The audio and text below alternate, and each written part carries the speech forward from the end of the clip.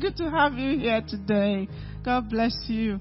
Of course, it's always good to have you guys here. Thank you, thank you, thank you. This is a special day. When my husband and I got married, in fact, before we got married, when we were talking, if you know our love story, we talked on the phone for 18 months before we even asked each other, what do you look like? For 18 months, think about it. I was like, what was wrong with us? So we got to know each other in the spirit before we even knew each other in person and became one. And one of the very earliest things I remember him on one of those long conversations we would have was his love for this man of God who made him, who he wants to be like, who he patterns his life after. And that was T.L. Osborn. And when we met, when we got married, as a married couple, I'm sure most people that are married here, you sit down with your new husband and you decide, okay, this is how our lives are going to be. And there were 3 things, we wrote it down, that we are going to be the foundation. We didn't know that we were ever going to be in ministry. There were 3 things that were going to be the foundation of our life and of our marriage. The first one was intimacy with God. We were going to, on our own, separately, and as individuals, and as a couple, seek intimacy with God. And the second one was that we were going to obey, as much as was within our power, the laws and the principles of faith. And then the third thing was, we were going to connect by covenant and align with the ministries that we wanted to be like. And of course, our thing was always about soul winning, healing, and equipping the saints. And the person we picked was T.L. Osborn. And so for 30 plus years, we supported this ministry, gave every month, never ever hoping that we'll have this kind of a day. That was why I couldn't sleep last night. I was like, good luck. Are you jumping in heaven? Can you see what's going on? Did you have a hand in doing this? So it's with so much pleasure and with so much joy and with so much honor that I invite you to this pulpit today. Please help me welcome, stand up on your feet, and welcome Bishop LaDonna Osborn.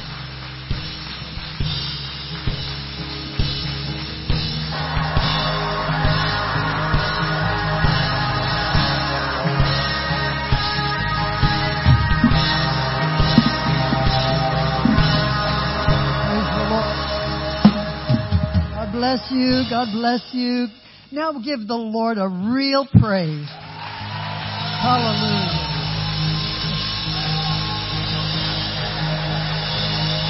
Thank you, Jesus. Thank you, Jesus. God bless you. Please be seated. It's a great honor for me to be here. Pastor Angela, I've made a new friend in you. You were a friend of the ministry. Now I'm a friend of yours, and it's an honor. I want to say that I became acquainted with your pastor through the ministry and my connection with Pastor Blaze and Esther Tintong. They are our friends in Tulsa, and they're the ones that introduced and said, you've got to meet this woman. They were talking about you. So now I have, and they were right. You are blessed to have a wonderful pastor.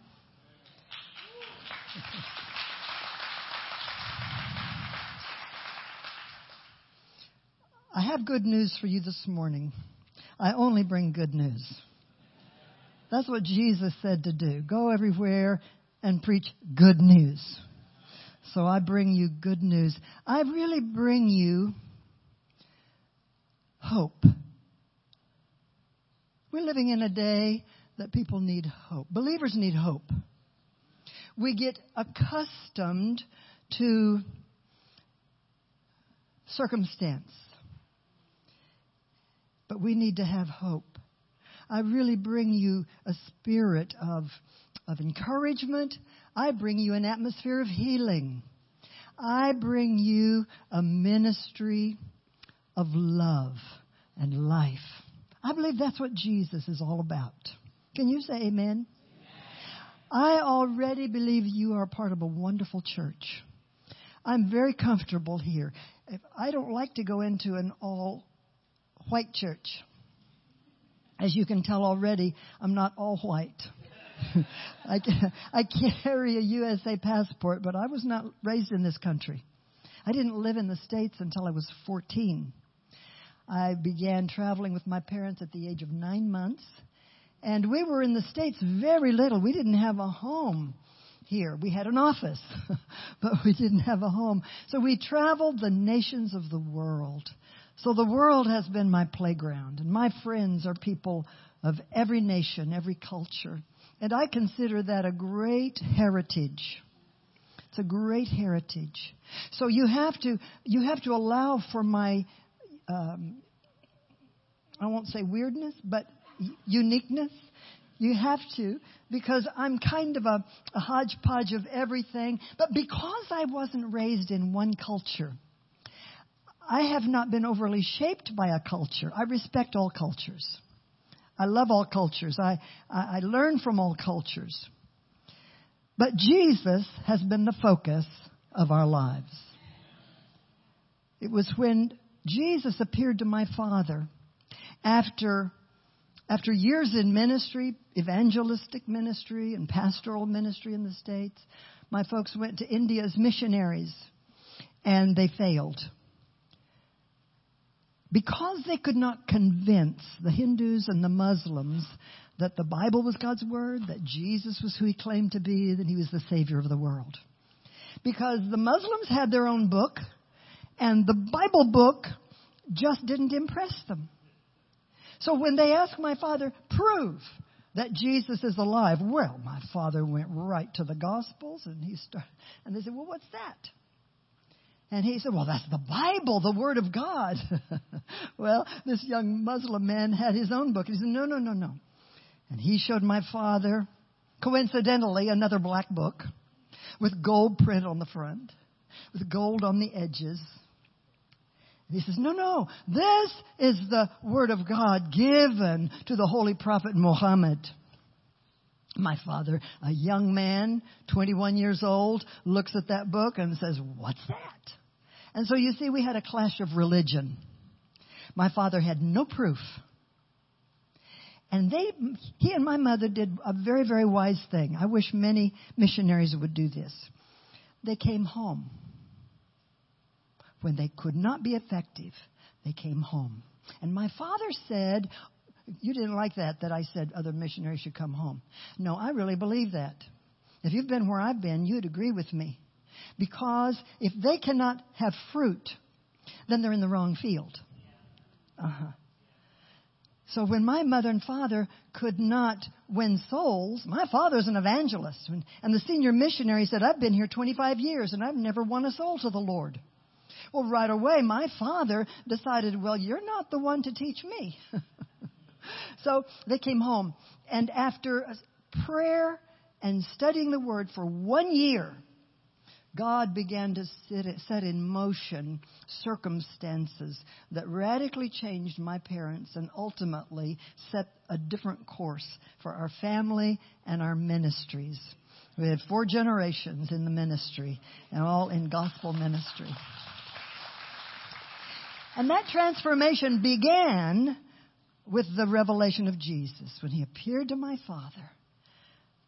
My father says, I was changed. I was no longer a denominational man. I became a Jesus man.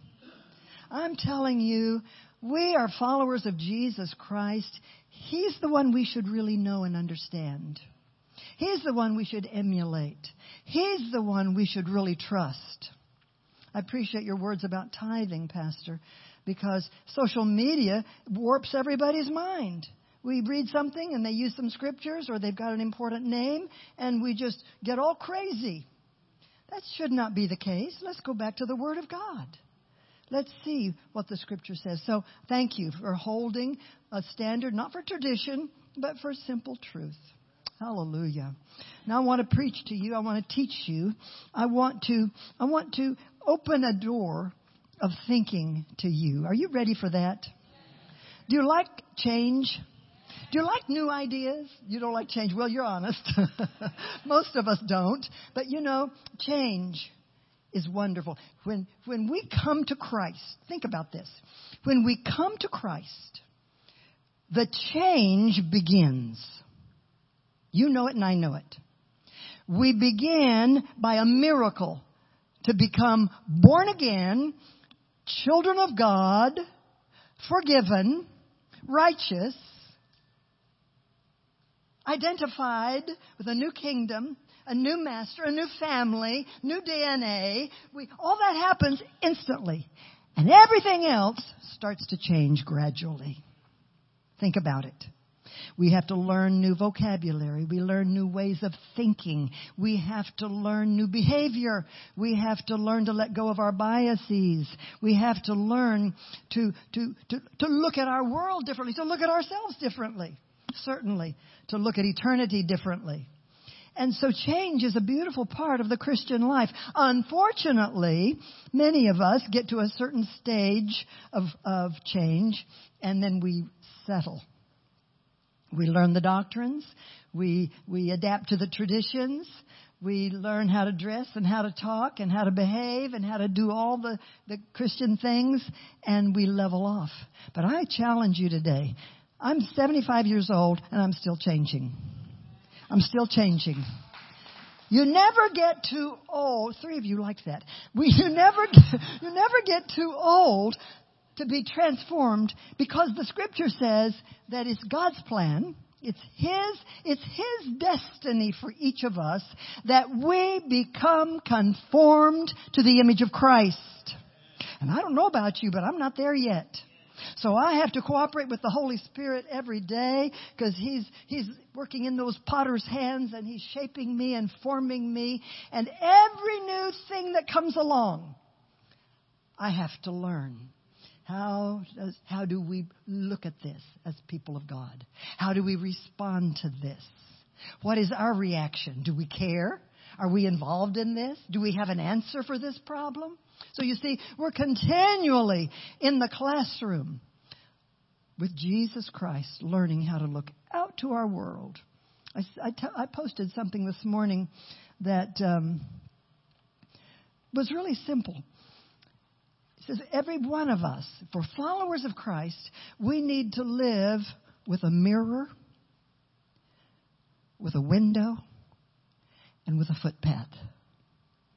We must continually be honest about who we are and not hide behind a religious curtain or a fake self-image, whether it's too wonderful or too horrible. No, we have to know who we are. We look at ourselves honestly through the Word of God. And then we need a window.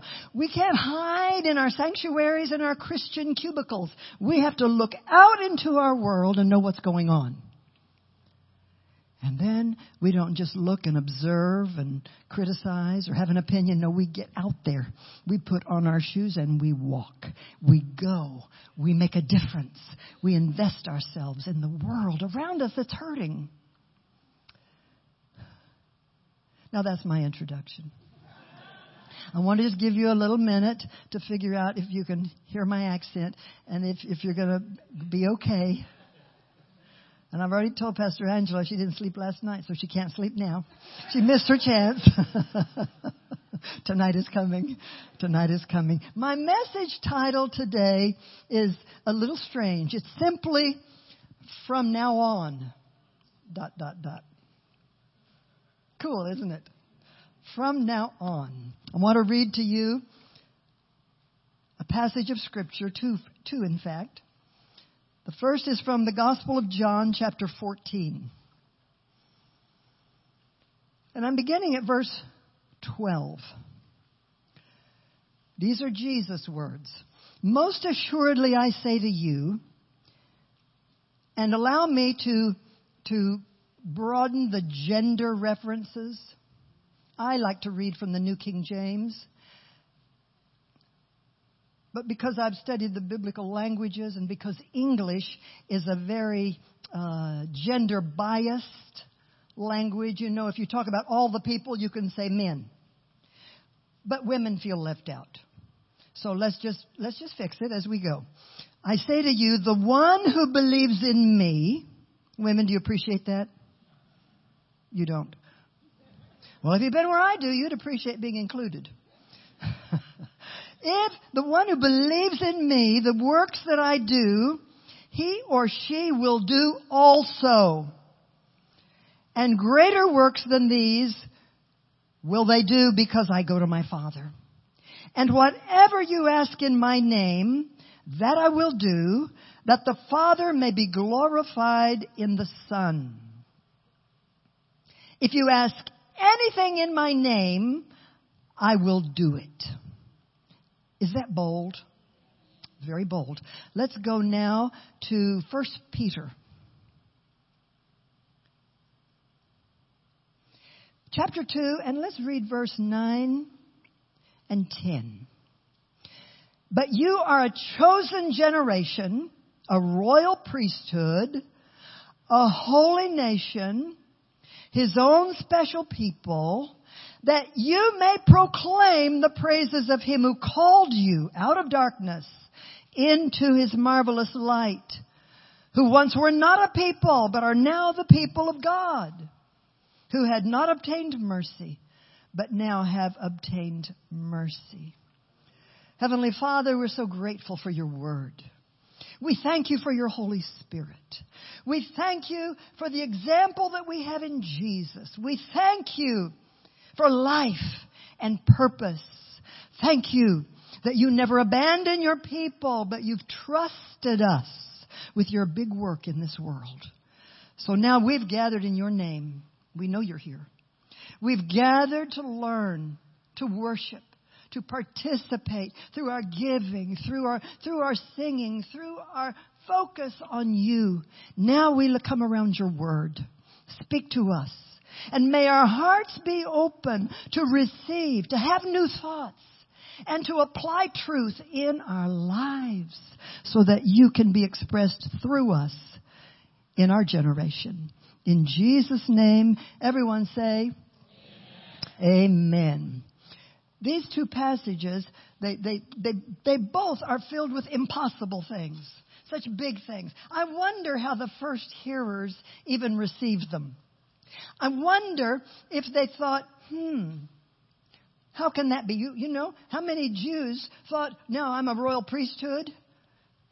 How many women who heard that thought they could ever be part of the priesthood? How many non-Levites could ever be part of the priesthood? You understand what I'm thinking? We have to put ourselves in the seat of the first hearers and see how radical it really is. And Jesus is saying, you can ask anything in my name and I'll do it. I am aware, allow me to just say this, and I don't want to drag you into the past, but I know what loss is, and I understand that you've lost one of your founding pastors. I understand that. And one thing I want to say about that to you, there are things that happen in life we don't understand.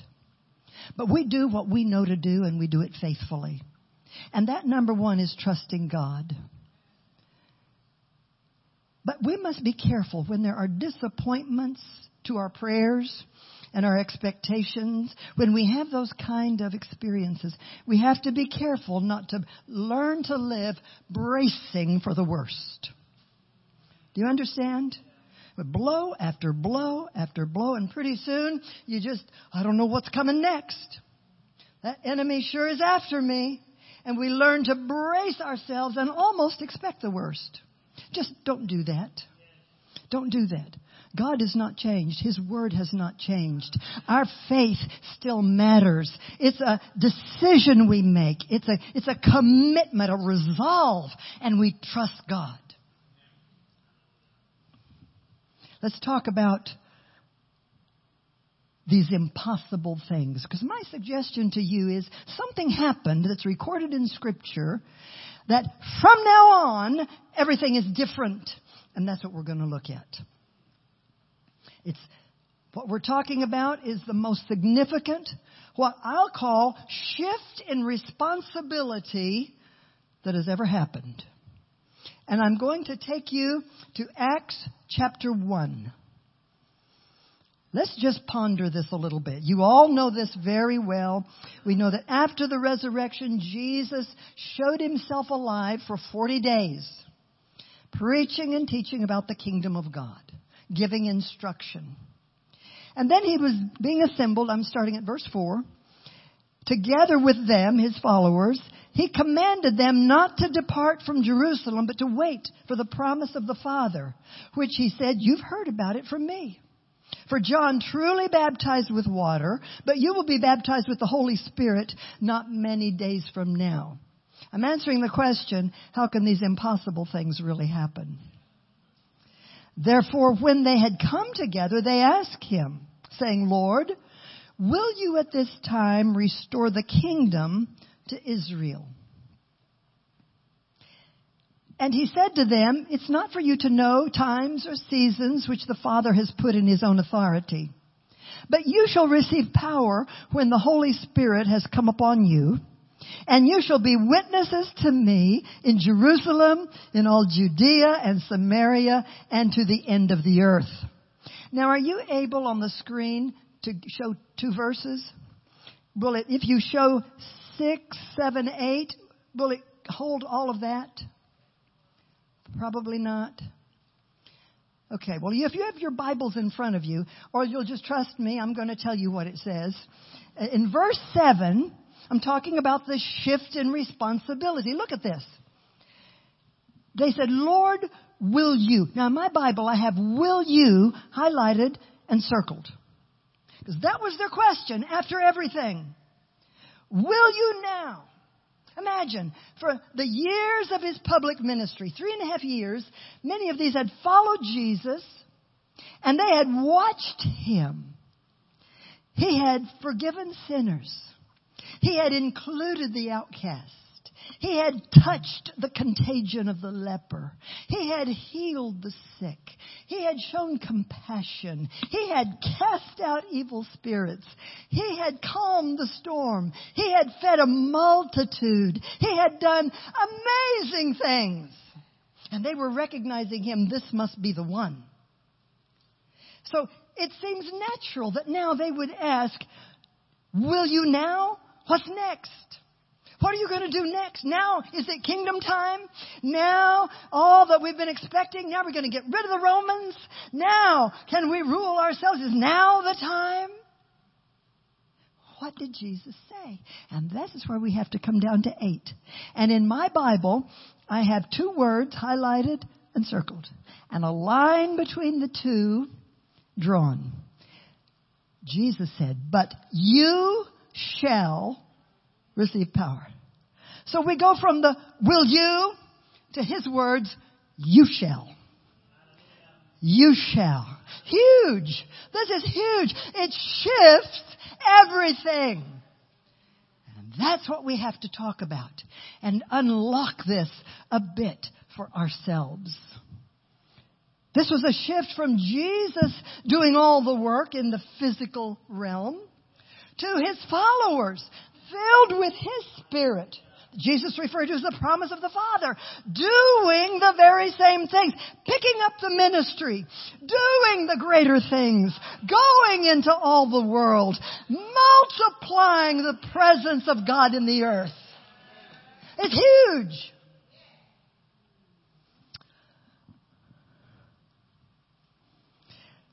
Ever since Pentecost, God's work on earth has been done through people.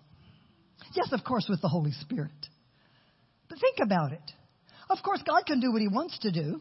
He does amazing things that we hear about, and they're just awesome, with dreams and visions and all kinds of supernatural things. But basically, he has delegated through his Spirit what? All that Jesus began to do and teach. Very simple. You know, when I was 14, I was sent to a boarding Bible school here in Texas, as a matter of fact. And that was my first time to really live in America. And I was around all of these presumably Christian young people. All older than me, of course, but still, this was a group of people that served the Lord, presumably. I learned a lot. And one of the things that was interesting to me, and I bought into it, was all of these young people, they would go to the prayer room at night or they would stay after chapel and they would groan and pray asking for God's will. Because they're young and they want to know what to do with their lives. What is your will? Where do you want me to do? Where do you want me to go? Have you ever been there? You know what I'm talking about. I mean, there's passion behind it and great sincerity. And of course, I groaned like the rest of them. And I was so curious and anxious to know what God would have me do. I've learned a lot about that. But one of the things that pretty soon began to kind of stop me, began to challenge me. Because our family had family devotions with the Scripture every day of my life. We sat and we would take turns reading when we were old enough to read. When we weren't old enough to read, we were old enough to listen. Before we were old enough to listen, we were old enough to sit still. And so we had devotions and prayer every single morning. So I knew the Scripture. And I thought, well, the Scripture's pretty clear. Jesus told us what to do.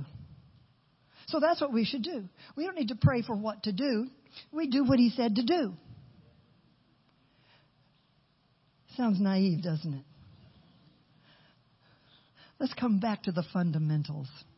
I love that this is a soul-winning church, that you care about the lost. I love your banners.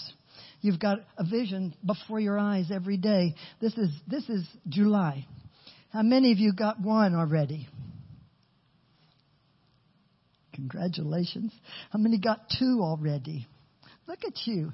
See, that's what it takes is a goal, and then you take it personally, and you ask the Lord to help you. Instead of thinking, I don't know, I can't think of anybody, I don't know what I'll do, I don't really have time, how in the world they won't listen. Instead of all that mental dialogue, just say, Lord, help me and open my eyes to people around me that are ready. It's simple. It's simple. So this is what I'm saying to you, that Jesus' commissions are so simple.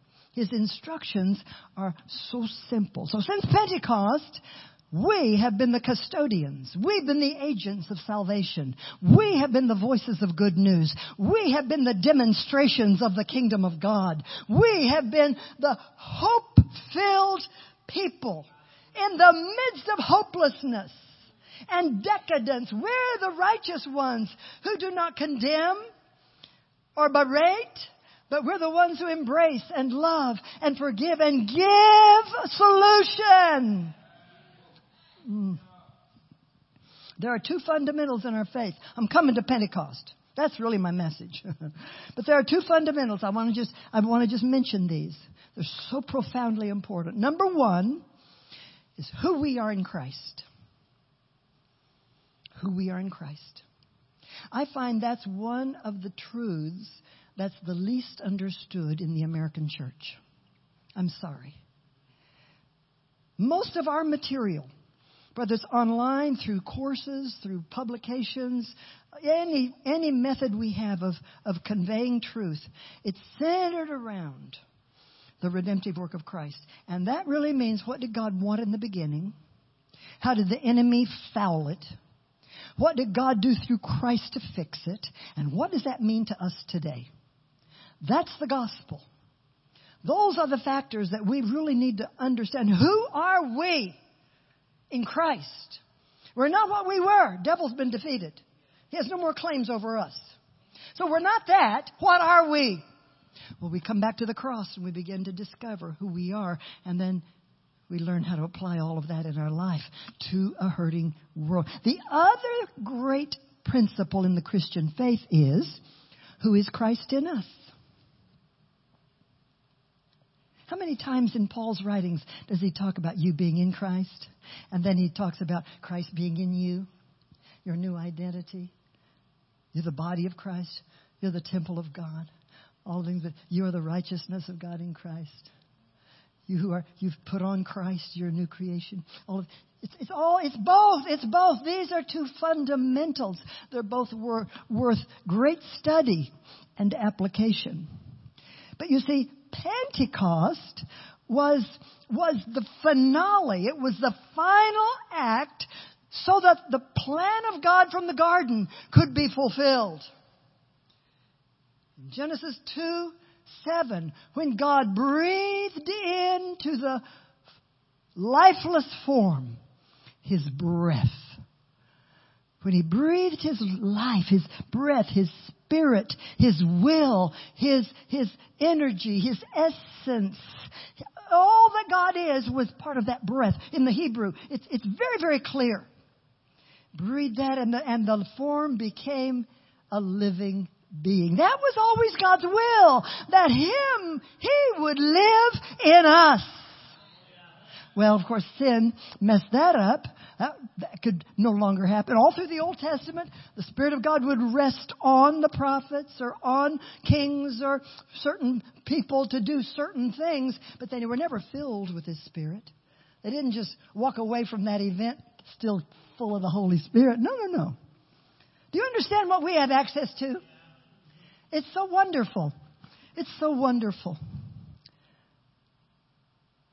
I believe that from the time of Pentecost, we who are Spirit-filled believers become an extension of the incarnation of God in the earth.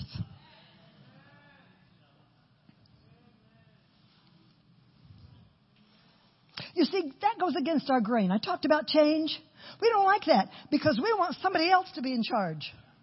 We want somebody else to have all the answers. We want somebody else to hear from God and just tell us what He said. The Israelites were the same way. The Lord said, call them all, let them come. Cleanse themselves, come. Moses told them, get ready. Sanctify yourselves and come. God wants to talk to you. They said, no. You go, and whatever He tells you, come back and tell us and we'll do it. Well, that didn't work. But you see, that instinct to not want to take responsibility for what we have and who we are through the suffering of Jesus Christ. Oh. So what happened on the day of Pentecost?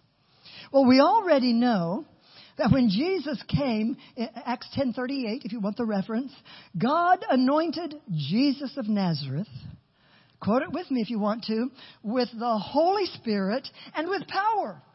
And He went about doing good, healing all who were oppressed of the devil, for God was with Him.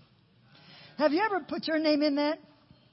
God anointed LaDonna Osborn with the Holy Spirit and power. And she went about over 100 nations now, doing good, healing all manner of sickness and disease among the people, for God is with her.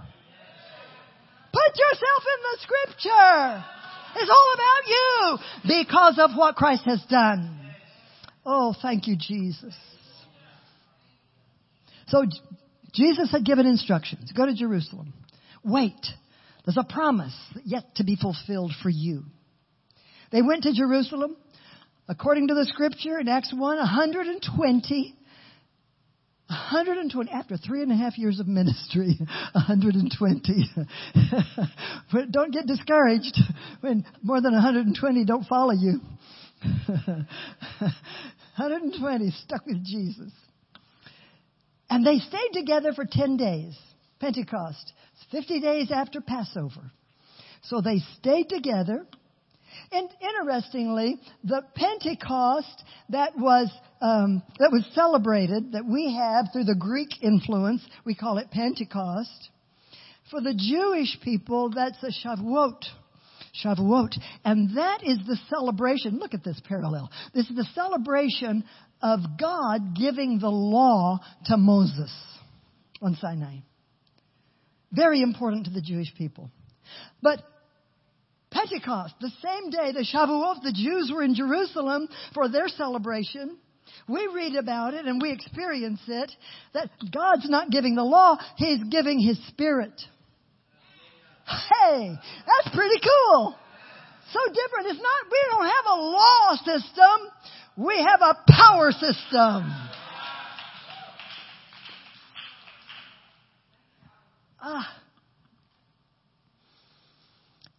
So in chapter 2, we know it. We all Pentecostals can quote this by heart on when the day of Pentecost was fully come. They were all gathered in one place in one accord, and there came a sound like a rushing mighty wind. It filled the whole house where they were. And cloven tongues like fire sat on each of them. And they were all filled with the Holy Spirit and began to speak in tongues as the Spirit gave them utterance.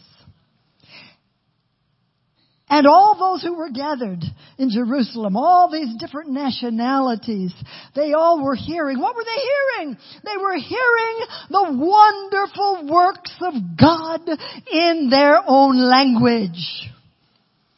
If you ever wonder what the Holy Spirit will say through you, it will be the wonderful works of God. And you'll say it in a way that people can hear you, can understand you. We don't go out there and talk churchese. We don't talk our churchy language. We go out there and talk the language of the street. We talk the language of hurting people. We talk the language of people that are fearful or in bondage or addicted or lost. We know how to talk their language. We go out there and quote big important King James and, set them straight and offer something.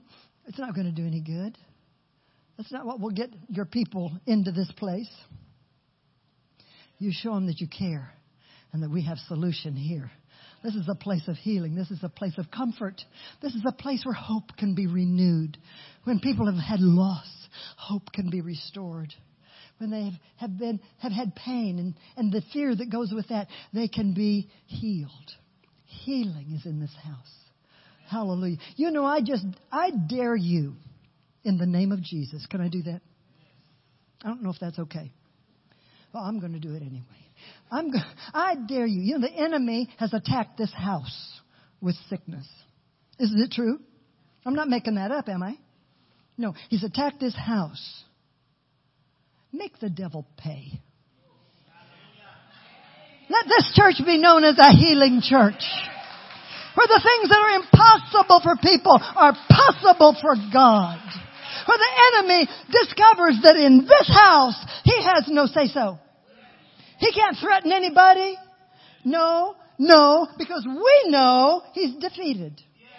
All he has left is a mouth. He has no teeth. He only has a lie. Let this place be known where the sick can come and they can receive healing by the stripes of Jesus. Make the devil pay.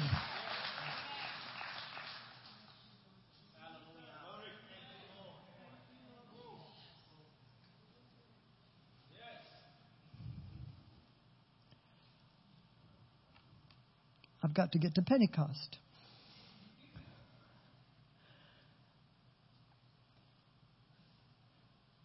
All those there received the Holy Spirit. They began to speak.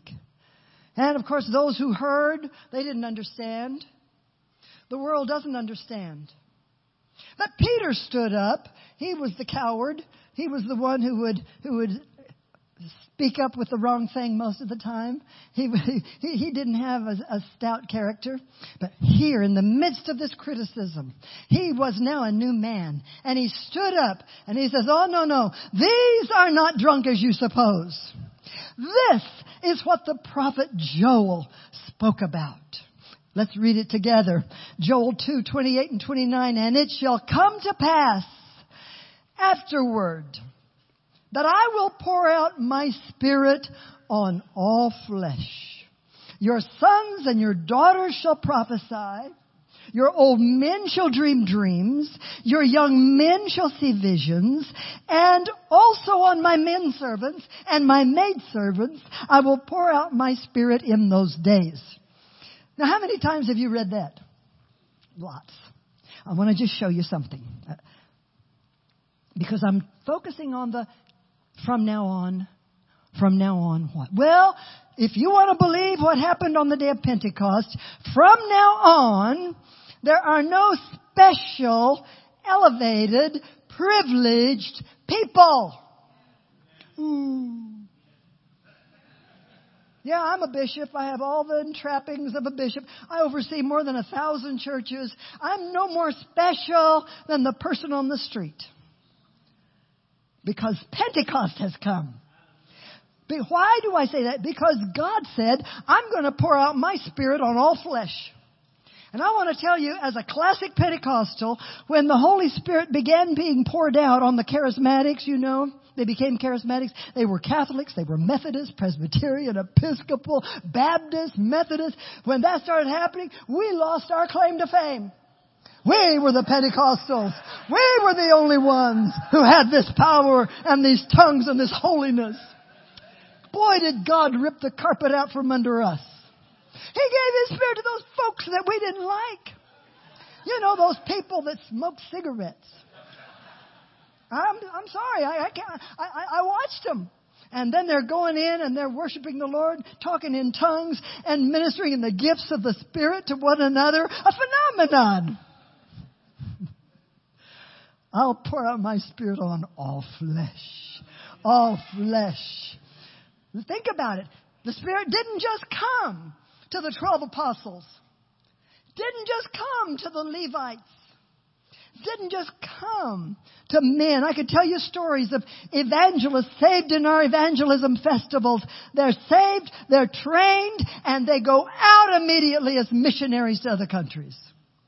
Do you hear me? They didn't get ordained. They didn't go to Bible school. They didn't get a special title. They never heard what reverend was. They just knew the Bible. Jesus said, go to all the world and preach the gospel. I remember one who came from Kenya, and he walked across the border to Tanzania. And the guard said, well, where's your passport? He said, well, I don't have a passport. Well, you don't have a visa? No, I don't have a visa. And he argued and argued. Well, Peter Mamakanji, he opened up the Bible to Mark 16. He says, this is my visa. And he told his testimony. He had been a cripple on the streets of Nakuru, Kenya. And he said, so this is the man who healed me. And he would demonstrate to the guard how he drug his body in the dirt.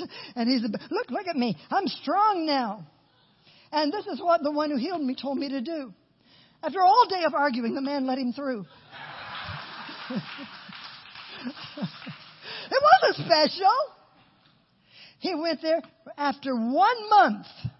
He came back to the pastor in Kenya. And he says, do you remember me? The pastor didn't. And he said, well, I'm the one that got Jesus healed my legs. And he sent me to Tanzania. I've been there for 1 month. And there are 3 places. We have 300 converts. You need to now go send pastors. Now, would he have qualified in most of our churches? No. But they were so busy with desperate people, they couldn't control everything. Maybe we get so busy with hurting people that we can't control everything. Now, yeah, we have a home church, and I know all the problems that I'm stirring up. They live with me. I'm just saying, let's think new. Let's break down some walls. I'm just showing you. From now on, you don't have to be a special privileged person. From now on, you don't have to have a certain gender. The Bible says, God says, I'm going to pour out my Spirit, and your sons and your daughters shall prophesy. If men and women receive the Holy Spirit, men and women can do everything that Jesus said and did.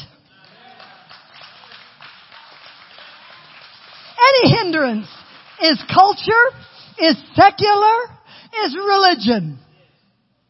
That's not the Holy Spirit way. Oh, I don't want to be the one that stands before the Lord to say, no, we wouldn't let the women.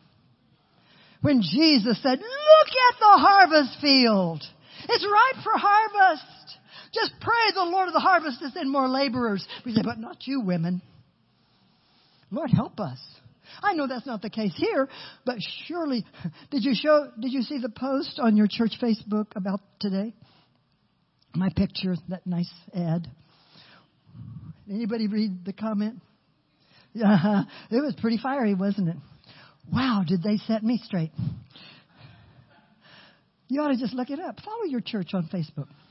You'll learn stuff.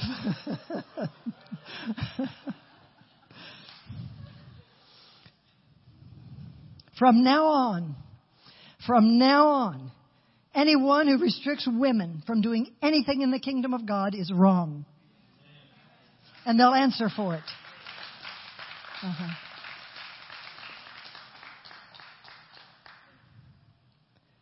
So from now on, there's no special privileged person. There's no special gender. I could give you a whole list of women doing phenomenal things in the kingdom of God, not the least of which is your pastor right here. From now on, there's no more age status. Yeah, you appreciated that one.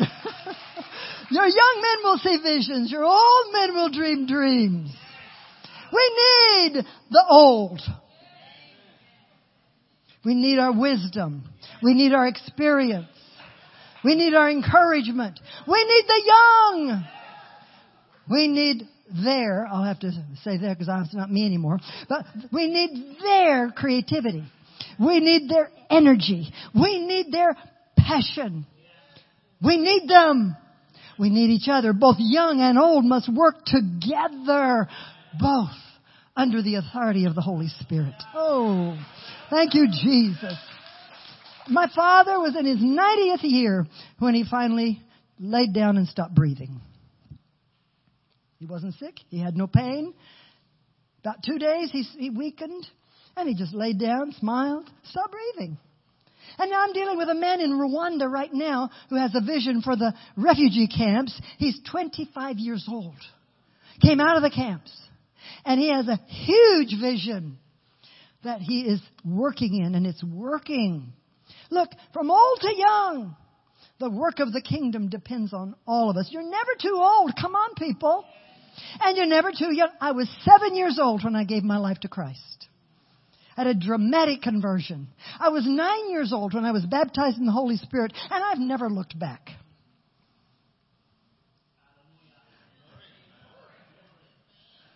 Yeah, I thought that was wonderful too. From now on, there is no more social class.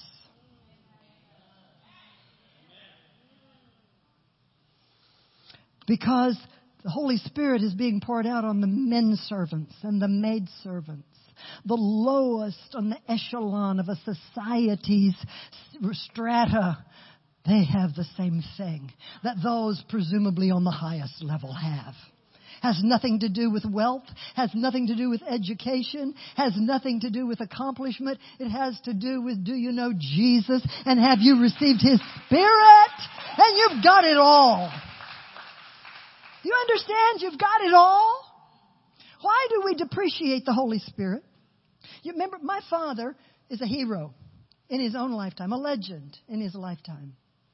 Almost any country you go to, his name is a household word. Of course, he never knew he was special. He never even understood how much he was loved. But people would come, up until the day he passed, people would come and want him to lay hands on them and impart to them. He would want, and they would say, I want usually these young men want a double portion. I mean, anything you can do, I could do better. And my father was gracious, but as he got older, he wasn't quite as kind. But he would just say, well, you don't need what I have. And that double portion, that's Old Testament. Single portion, double portion, that's Old Testament. What you have is Jesus. You've got the same thing I have. Just use it. That's what I do. I do it. I do what He said do. Do what He said do. You've got it. You say, how many times are we needing something extra?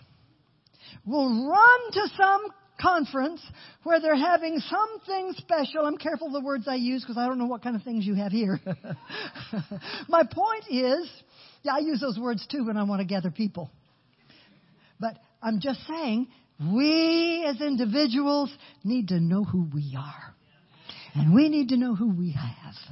And we need to know that with God all things are possible. And we can ask anything in His name and we'll have it. Everything we do as ambassadors of His kingdom, we're speaking for the kingdom of God. We're speaking for the King. We have the same authority. We have the same power. unless we don't think we do.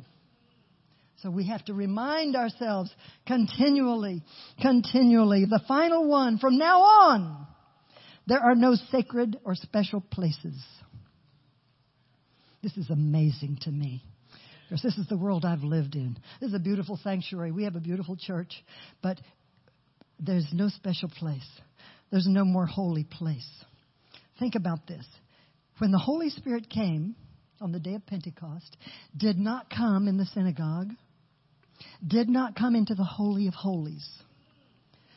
Can you hear me? That's not where he came. He came to an ordinary house in an ordinary room.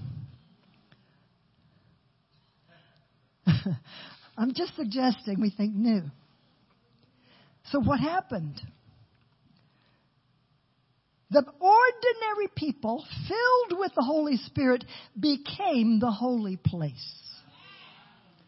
That's what the Apostle Paul says. Don't you know that you are the temple of God? And that word is the same word that is referenced in the Old Testament as the holiest of holies. You are where God dwells. You are where the mercy has been extended. You are where the law has been written in your heart. You are the place of His holy presence. You are holy. There is nothing holy except people. Oh, Jesus, help us. We, my friends, from our place, yes, we are the church. Yes, singly and corporately, we are the church. We are the carriers of the life of Jesus Christ. And from that position, His throne seat in our hearts, He governs His work on earth. How wonderful every morning to wake up and say, Lord, just guide me today. I'm going to go to work, but while I'm at work, what am I going to do? I got to take care of my kids, but while I'm doing that, what shall I do for you? So that we're mindful every day. We're agents of the heavenly director. And His will is very clear. And He will use us to accomplish it. Don't be afraid to pray for the sick. Don't be afraid to offer to pray for someone. People rarely refuse prayer. Don't be afraid to speak up. But let it be with love and with compassion. Okay, I have to be done. There's no special privilege, no special gender, no certain age.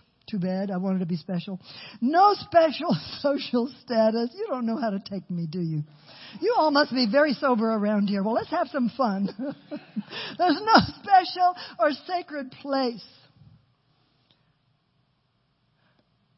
And if you want to prove it, turn the page to Acts chapter 3. And what did Peter and John do?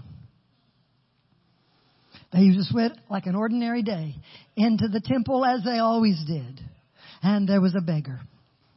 And he was wanting a donation, a dash. But what did Peter say? I don't have any money, but what I have, I can give. That is our motto. What we have, we can give. Who we have, we can give. I'm consumed with who I have. Overrides everything else. Overrides what I do. The doing is not important. It's what I am is important to the kingdom of God. And in knowing who you are, you do stuff. That's what they did. They said, but in the name of Jesus of Nazareth, get up and walk. Gave him his hand, and immediately his ankle bones received strength. And he went leaping and jumping and praising God. And what a altar call Peter made that day. Do you hear me? I want to just say, I could tell you many testimonies of healing, deliverance, amazing things you would hardly believe. I don't have time. But I will encourage you, believe in the empowerment of the Holy Spirit. I know this is a Holy Spirit church. Believe in who you have. Believe. Desire to be a vessel useful by the Holy Spirit. Desire the boldness that Peter received.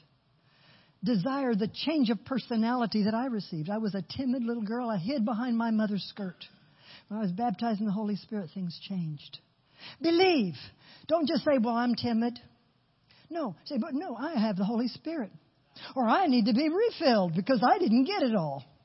I want to be bold. I don't want to be timid. I don't want to be insecure. I don't want to be afraid. I don't want to be ashamed.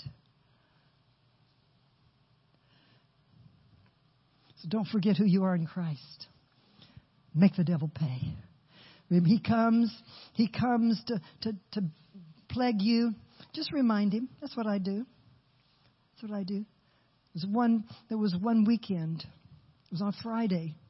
And I stepped off of a curb and did something to my ankle.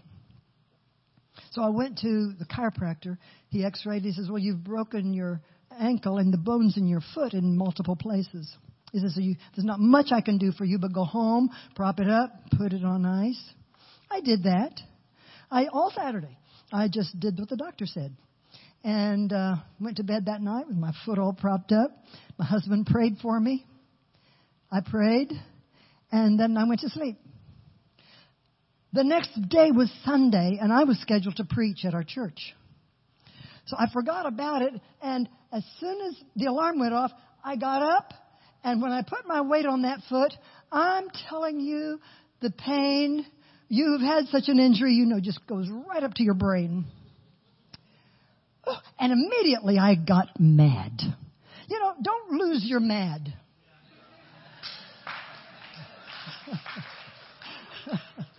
I said, right out loud, I woke up my poor husband. I said, devil, who do you think you are? You cannot attack this body. This body belongs to God. And I said, so leave in Jesus' name.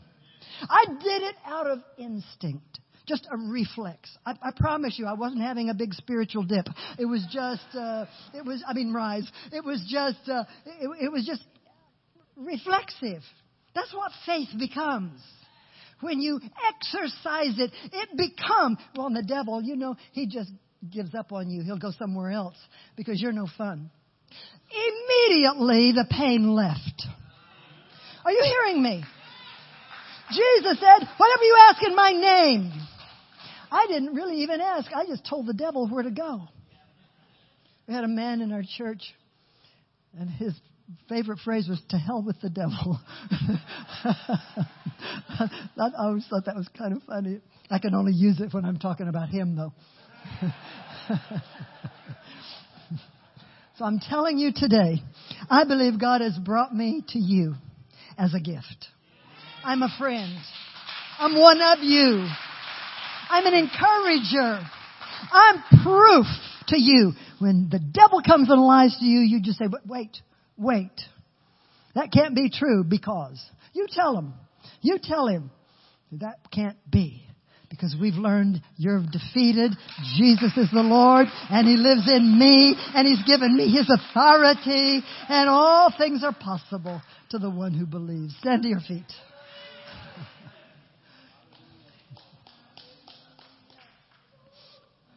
What do you need this morning? Now, I'm an evangelist at heart, but I can do other things. I can teach. I can apostle. What else can I do? I can pastor. I can do all those things, but I love to evangelize. I'm most at home with sinners because they're not safe around me. What I have is so contagious that they just come into the kingdom. I believe that lost people want Jesus. Some people don't believe that. They think, people don't want to hear what I say. They're tired of hearing religious stuff. They're already biased. They'll just turn me off. Well, so what? So what? Reevaluate your approach. But I believe that they want to see me coming. I believe as soon as I walk in their atmosphere, they know something's different about me. I believe that the Spirit of Christ in me is contagious and that He emits and He knows the human heart and He knows exactly what's going on in that life and He will speak through me and bring comfort and hope and good news, a new beginning. I believe that. Watch what you believe. Believe you can reach that goal. Believe. If it's 2 for this, how many months? 6 months? 2 people in 6 months. That's very modest.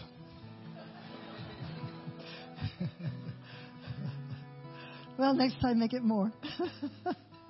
Make the devil pay. You understand?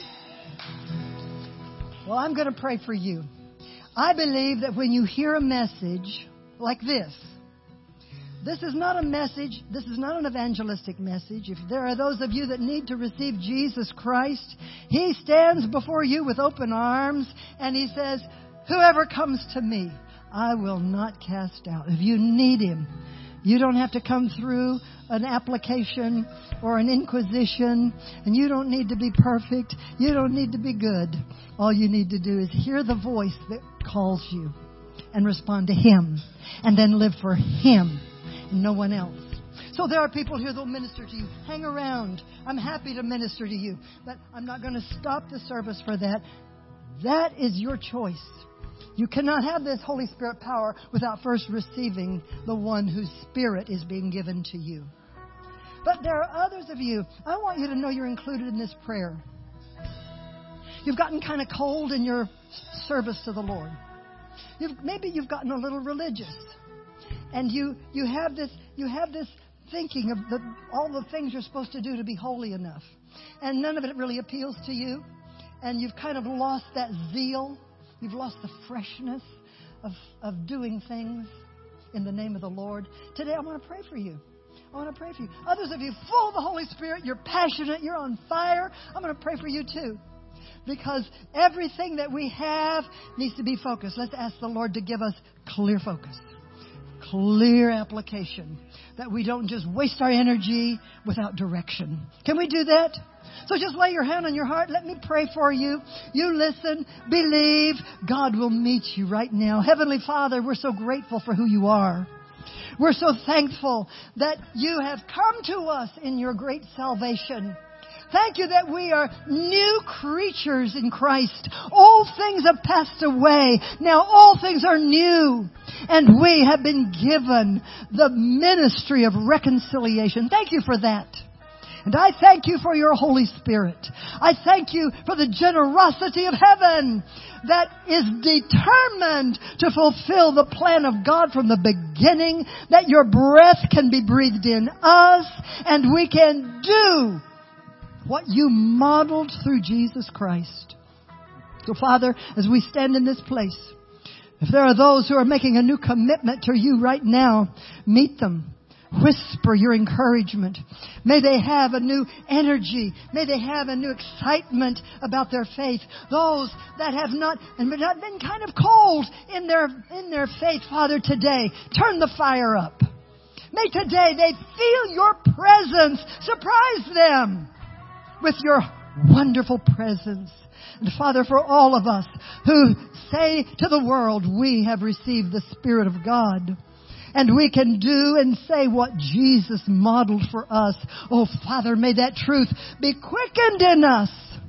May the restrictions and the walls and the biases melt away so that we stand as one body in Jesus Christ, winning our world, winning our community, being a house of hope and healing in Cypress. Thank you, Lord Jesus, for what you destined from this place.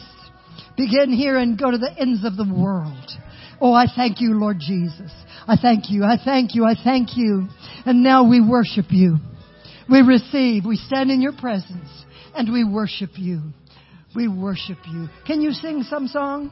A song of worship. Yes. Fire and wind, come and do it again. Open up the gates, let heaven on in. Come and rest on us. Come and rest on us. Fire and wind, come and do it again. Open up the gates, let heaven on in. Come and rest on us. Come and rest on us. Come down, Spirit, when you move, you make my heart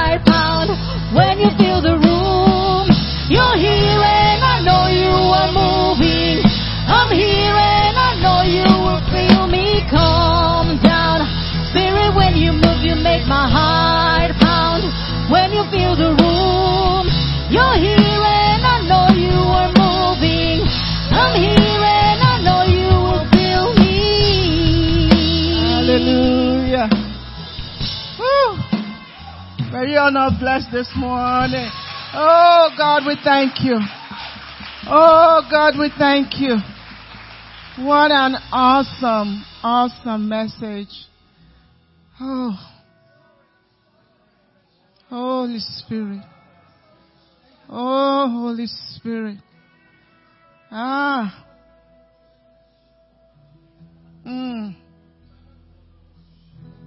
Shandereboka. Thank you, Jesus.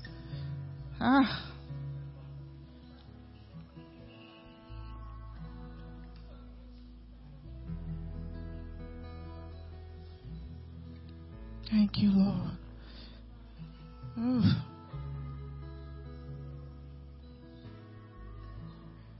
Thank you, Jesus. Bishop, we've been talking about matters of the Spirit. And just again, confirmation about the direction the Lord is leading us. Not by power, not by might, but by my Spirit. And we're going to continue next week in that same vein. We can't do it on our power. We don't have whatever it takes. Without Him, we are absolutely nothing. It's going to be by His Spirit. And that's what will take us to do the bold things. Because it's the power that is behind that Word of God. Please, pass out the offering envelopes for... Y'all be seated, please be seated.